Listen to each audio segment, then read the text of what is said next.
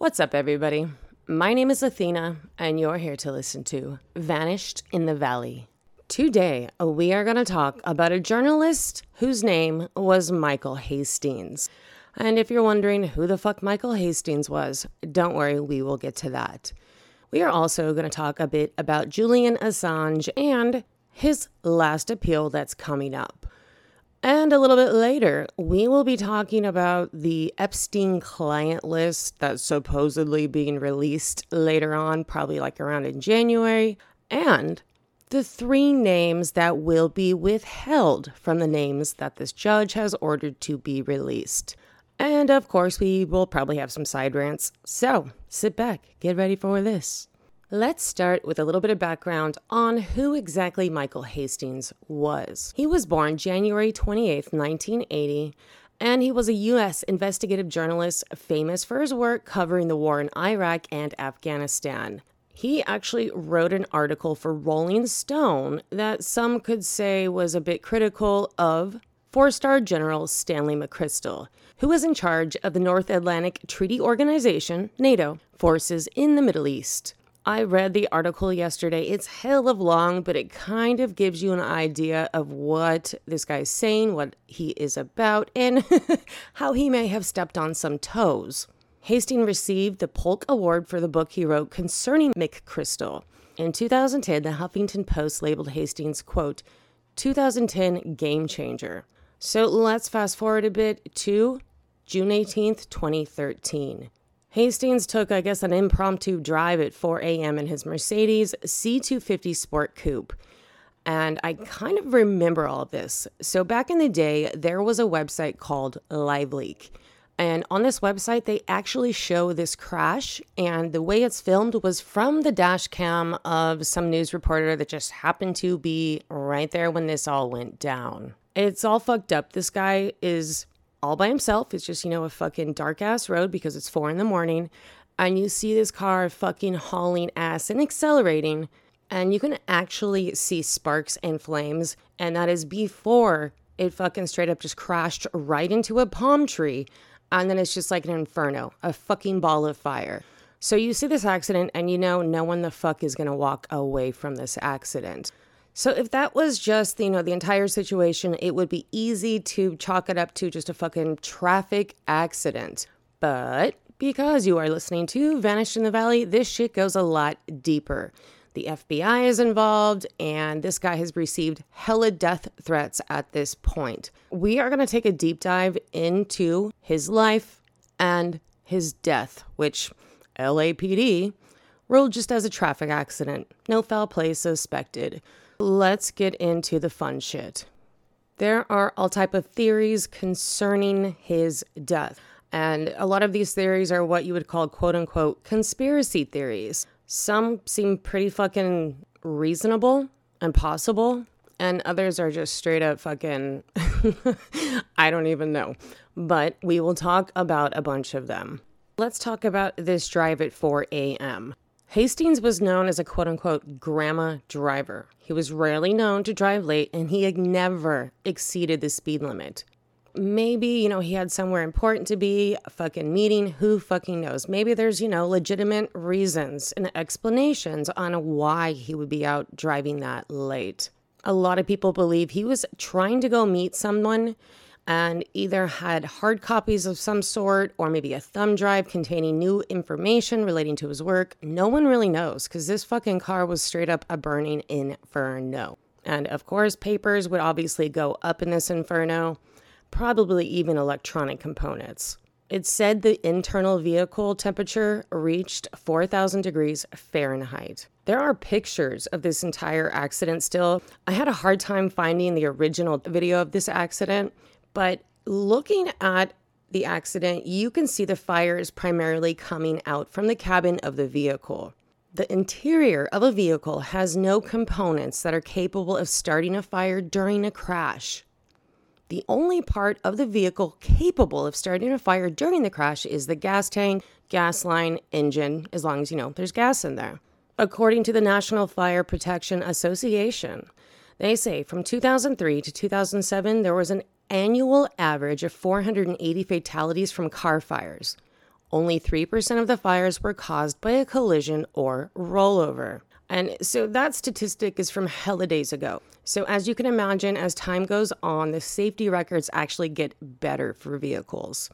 To put this into a percentage of the likeliness of just, a fucking car fire that's going to end up killing you is 0.6% chance of having a car fire.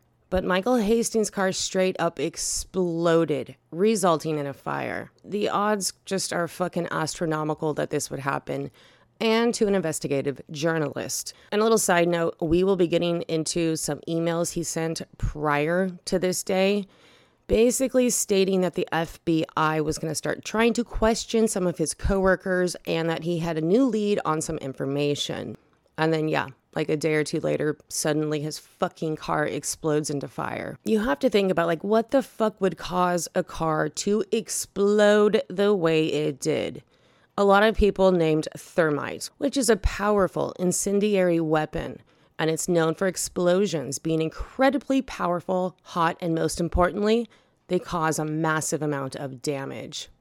A thermite grenade could definitely be set up with the capability of remote detonation. Keeping the thermite theory in mind, in the video I was telling you about, at about the 15-second mark, you can observe lights of the vehicle widen dramatically to the side, the same side of the vehicle as the driver's side. In the next second of the video, you can actually see the lights of Hastings' car die. And a second after that, the car bursts into a ball of fire. All of this happens within about 3 seconds. And if you're wondering what the significance is of the light expanding on the driver's side of the vehicle, is the morning after the crash, this side of the vehicle was the most heavily damaged by the crash, with the driver's side of the vehicle almost completely obliterated and burned out. Odds of surviving this type of accident is pretty much fucking zero. If you go back and look at some of the pictures from this crash / explosion / assassination, whatever you want to call it, the debris scouter, basically hella far from the vehicle. And this would have to be caused from an actual explosion caused by the gasoline in the vehicle igniting. This would also have been a side effect of the thermite device. So somewhere during the explosion of the vehicle and the car striking the tree, the engine, transmission, and drive shaft were all ejected in a singular piece from the vehicle and landed about 120 feet from the crash, relatively intact, unscathed from the explosion. So it's kind of presumed that the engine and all the rest exited the vehicle upon striking the tree, as this would have generated the appropriate force for said engine to be ripped from the vehicle. But if you look a little bit closer to the images of this accident, you'll see that the majority of the vehicle's force section has been punched into the tree, leaving no room for the engine and everything else to exit the engine compartment. What a lot of people say is all that shit got shot out of the car during the thermite explosion. One of the theories about the whole engine situation that's a little bit far out there, and it might just seem far out there to me because I don't know shit about shit with diesel engines versus gas engines, but in the pictures that were taken right after the accident, there are pictures of the engine on the ground. And a lot of people have compared the engine in the crash pictures to what a normal Mercedes C250 Sport Coupe would look like. And a lot of people are saying it looks like the engine has been swapped out, going from gas to diesel, basically. So say like someone possibly did. Say, I don't fucking even know how that would happen. But if you switch out the engine to diesel without changing the fuel, you give yourself an engine with a high compression rate and a highly flammable fuel. And like I said, I don't know shit about shit with engines, so that's kind of really all I can say about that part. So now that we have kind of talked about and discussed the whole fucking strange-ass accident, let's move on to some other suspicious circumstances that completely surrounded Michael Hastings' death. WikiLeaks revealed that their lawyer, Jennifer Robinson, who was contacted by Hastings just hours before his death, claimed that he was being investigated by the FBI. Hastings had sent an email to colleagues hours before his death stating, "I'm onto a big story, need to go off the radar for a bit." The subject line read NSA. One eyewitness describes the crash as following, quote, "The car was bouncing, flames and sparks near the gas tank. When he hit the palm tree, that's when the flames were higher. There were explosions and everything. No one could approach the car because it kept exploding." After the accident, the LAPD refused to release the police report, even after repeated FOIA requests. A former Marine friend told media that Hastings was threatened, quote, "We will hunt you down and kill you." And that was for the General McChrystal reporting. Hastings had also worked on numerous articles critical of the establishment, including The Rise of Killer Drones, How America Goes to War in Secret, Julian Assange, The Rolling Stone interview, Another Runaway General, Army Deploys PSYOPs on U.S. Senators, and America's Last Prisoner of War. One of Hastings' articles had resulted in the forced resignation of General McChrystal. So that's a big one right there. Remember that one, you guys. A fun little fact that I haven't talked about yet is that Hastings was part of Project PM, the international journalists involved in publishing WikiLeaks data. Hastings had said in a 2012 Reddit AMA, Ask Me Anything, that he received numerous death threats. When he died, Hastings was working on a story regarding the current CIA director, Brennan. There were no brake or skid marks, you guys. This fucking car just accelerated, exploded. After this accident, Hastings was cremated, even though his family had never requested it. Now, a little side note on that. Due to the heat of this fire, I'm sure he was pretty much burned beyond recognition, but it would seem like you would have to get family permission before cremating someone. After the accident, his wife hired a private investigator. And a lot of people, when this whole thing went down, thought he may have been drinking. But Michael Hastings had not had a drink in 5 years. Now we're going to go down the car hacking rabbit hole. Check this out. Some of the theories surrounding Hastings' death go with the whole narrative that hackers had actually gotten into his car, like the computer system, and forced the car to accelerate. So I found a story from Forbes in 2013, and the title reads, "Hackers Reveal Nasty New Car Attacks." This story starts off by saying, stomping on the brakes of a 3,500-pound Ford Escape that refuses to stop or even slow down produces a unique feeling of anxiety. So basically a reporter went and kind of tested this out to see if it was like legit. And the whole test, he was only going 5 miles an hour. So it's not like fucking Hastings where he's going like 100 plus.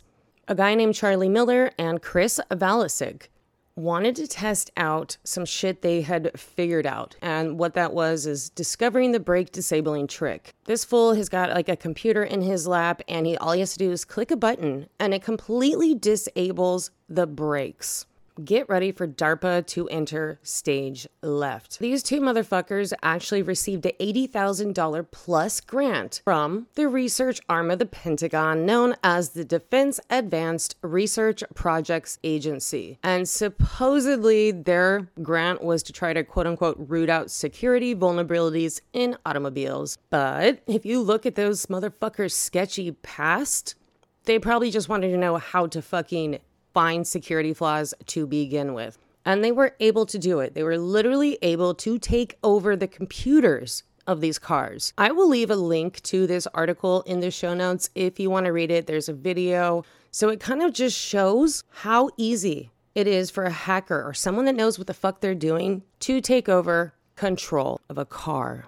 And this article, like I said, is from 2013. Imagine where that technology has gone, 10 years later. And these two dumb shits aren't the only ones who were experimenting at the time with taking over cars wirelessly. A team of researchers at the University of Washington and the University of San Diego were experimenting on a sedan from an unnamed company in 2010. They found they could wirelessly penetrate the same critical systems Miller and Balasag targeted using the car's OnStar-like cellular connection, Bluetooth bugs, a rogue Android app that synced with the car's network from the driver's smartphone, or even a malicious audio file on a CD in the car's stereo system. Academics have shown you can get remote code execution, and that's basically hacker jargon for the ability to start running commands on a system.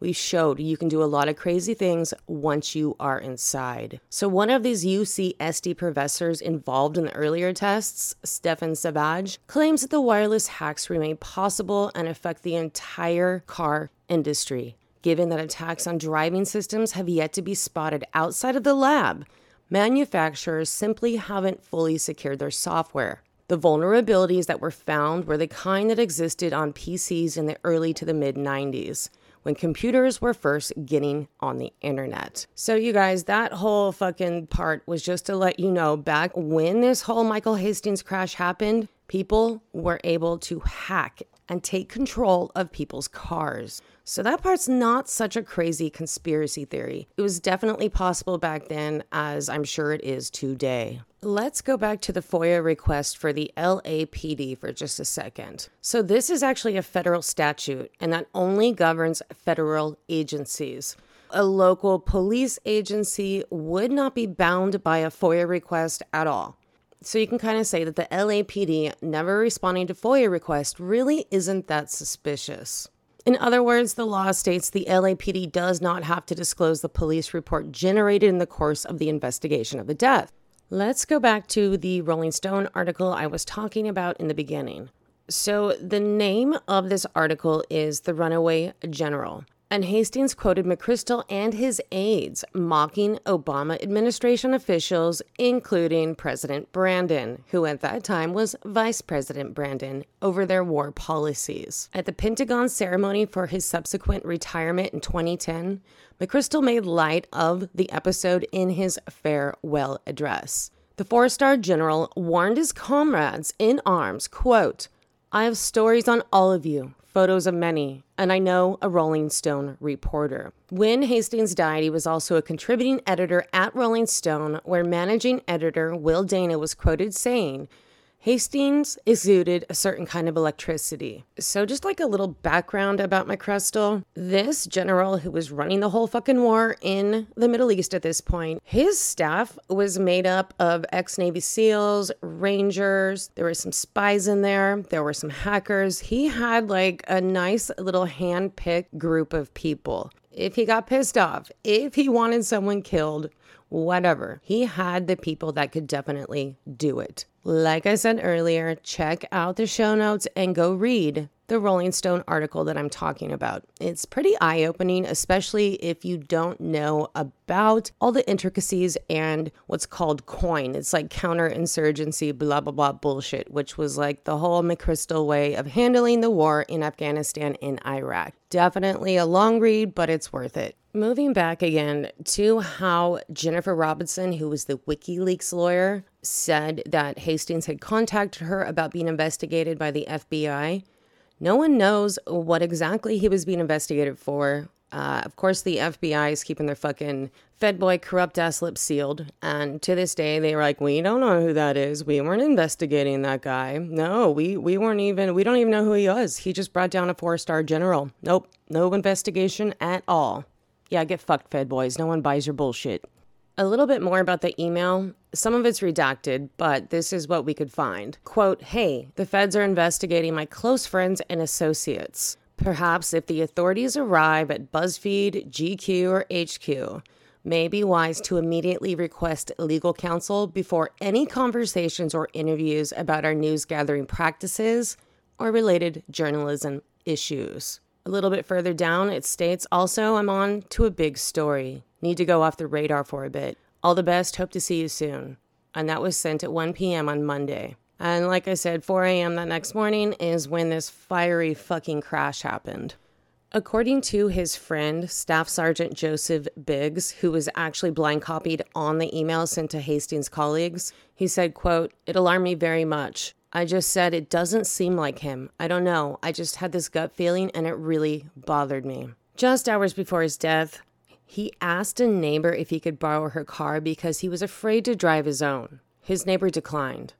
But there's no proof of this. This is just what the neighbor says, obviously, but that's kind of sus if you ask me.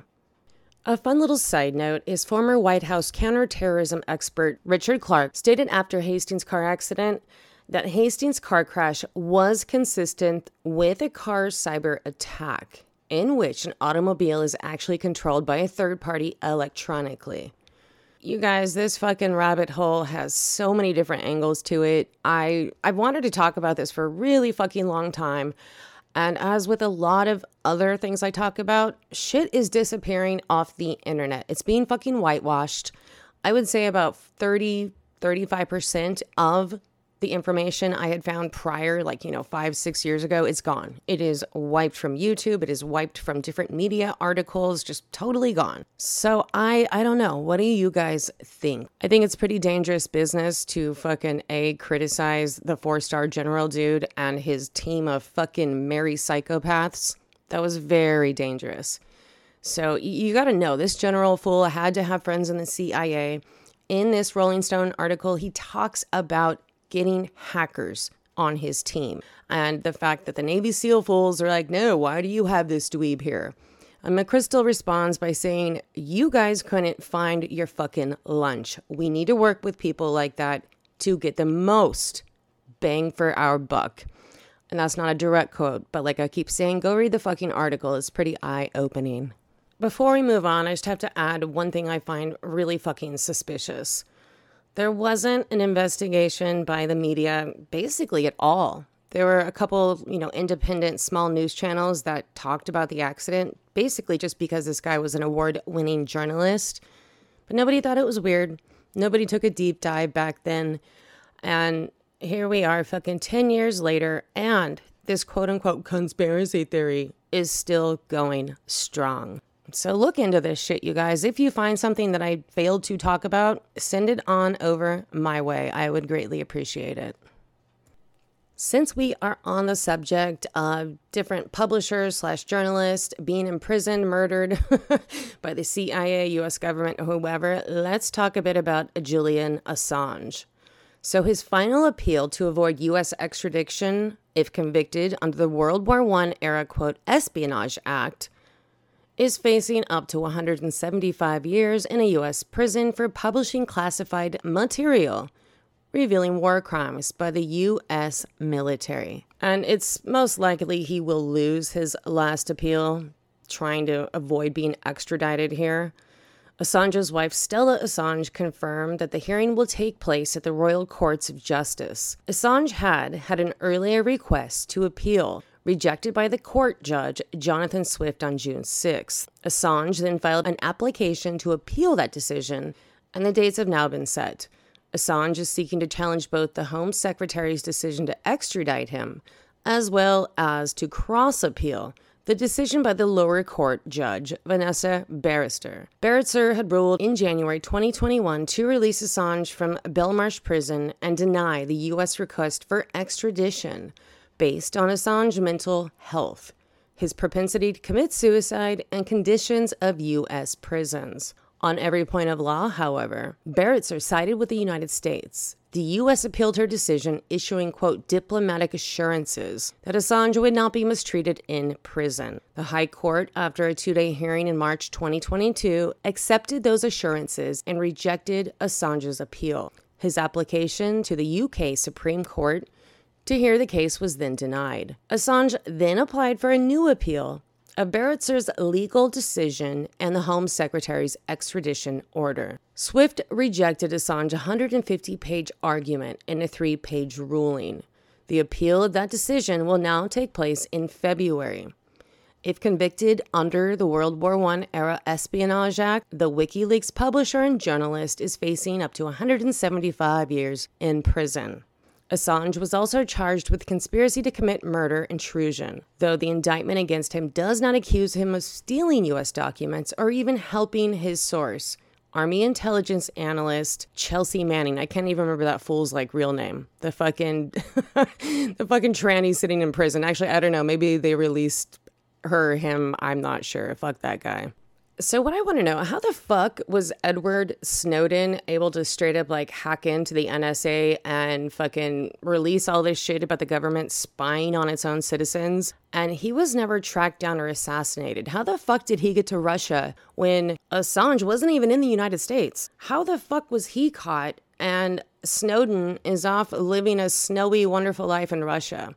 It's all very, very strange to me. And little side note about Snowden, when that whole thing hit the fan, my first instinct was this was a psyop. He was basically releasing information that everybody should have already fucking known. Of course the US government is spying on us. So I just felt like he was releasing information that wasn't fucking hidden. We should have known it. So I don't know. I don't know what the deal is with Snowden. I don't know why Assange is fucking hunted to the ends of the earth like a fucking rat. I'm not sure. But there's definitely some bullshit going on. All right, you guys, it's change of subject time. Now we have to talk about Jeffrey Epstein didn't kill himself. A federal judge has ordered documents naming Jeffrey Epstein's associates to be unsealed. And supposedly it's going to be more than 150 people will be identified in early January. So they're definitely going to exclude 3 names from this list. That's going to be Clinton, President Obama, and President Brandon. I'm pretty sure Trump's name will be on there. That's regardless if he was actually a client or not, but I'm pretty sure this is just going to be their power move. So, Trump gets some more hate by the mainstream media and that kind of shit. Apparently, these documents are a part of a settled civil lawsuit alleging Epstein's one-time fucking dumb bitch, Ghislaine Maxwell, facilitated sexual abuse of that Virginia Giuffre chick. The terms of the 2017 settlement were not disclosed. Shocking. And if you don't know, Maxwell is currently serving a 20-year prison sentence after she was convicted of sex trafficking and procuring girls for Epstein. Now, little side note, sure, this bitch is in prison for 20 years, but what about all these fucking pervs that were fucking underage children? So it'll be interesting to see who these motherfuckers are. I'm sure we already know who a bunch are. And I bet there's going to be a lot of discussion in the conspiracy corners of the internet about whose name was left off of there. They've already said that they are leaving some names off of there, but they're saying the reason they're doing that is because some of the victims were underage and had not yet been identified. And, I'll believe it when I fucking see it. Some people are saying this is just going to be a list of the names of victims and associates, not specifically the clients. So the people who are trafficked or worked on the trafficking, not the actual pedo fucks. And let's say they do release the fucking client list, like a lot of people are saying. Nothing's going to happen to these rich fuckers. They're not going to be held accountable. Fuck no. They'll never fucking see a day in court. And the mainstream media will just fucking wash over it and distract you with some fucking football or some shit like that. So I don't know, I'll be paying attention and seeing if anything actually comes out in January. And speaking of shit that was already supposed to come out, I have not seen anything released by the FBI relating to Seth Rich. Now, what the fuck is up with that? And I kind of think the timing is very suspect because the elections are coming up. So I don't know, these motherfuckers are dirty as shit and you really got to look deeper into the reasons why they're doing shit, why they're leaving certain names off, all of that fun stuff. So I will definitely be talking about that stuff in the near future. And just a little side note, guys, Christmas is coming up in a few days. And as a little parting Christmas message, I'll leave you with this little gem. The U.S. Navy has a tradition that no submarine is ever considered lost at sea. Subs that don't return, including the 52 lost during World War II, are considered, quote, still on patrol. Every year at Christmas, sailors manning communication hubs send holiday greetings to those listed as still on patrol. So Merry Christmas, motherfuckers. All right, you guys, that's about it for this week's episode. Before I get out of here, I just have to say what's up to our top 3 downloading states. They are California, Utah, and Texas. That's what's up, you guys. I appreciate you listening every week. If you have a rabbit hole I should dive into, hit me up at vanishedinthevalley@gmail.com. As far as our international people, we have Australia, Canada, the UK, and Germany. Come on over to my Reddit page, r/vanishedinthevalley, and hit me up. So until next week, you guys, be aware, and don't forget your pepper spray. Ciao, ciao.